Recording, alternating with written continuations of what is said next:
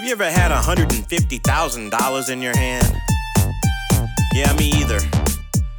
But if I did, here's exactly what I would do. Check it out. Spend $150,000 on a big old yacht. Wait a minute, that's not enough to buy a yacht. Spend $150,000 on an iced out watch. Wait, what? I don't even really wear a watch. Put a big screen TV in every room. That wouldn't make sense, only got 5 rooms. Maybe buy a little pony from a baby girl. Just might take a trip around the world. I'd buy some yoga and meditate. I'd get some brand new roller skates. I'd spend some cash and fix this beat. I might get some escargot to eat. Oh, what you said, that's made with snails. Instead, do you have blue crabs for sale? I'll take 100 dozen and cook them up, then share with my friends as we party up. If you had 150,000,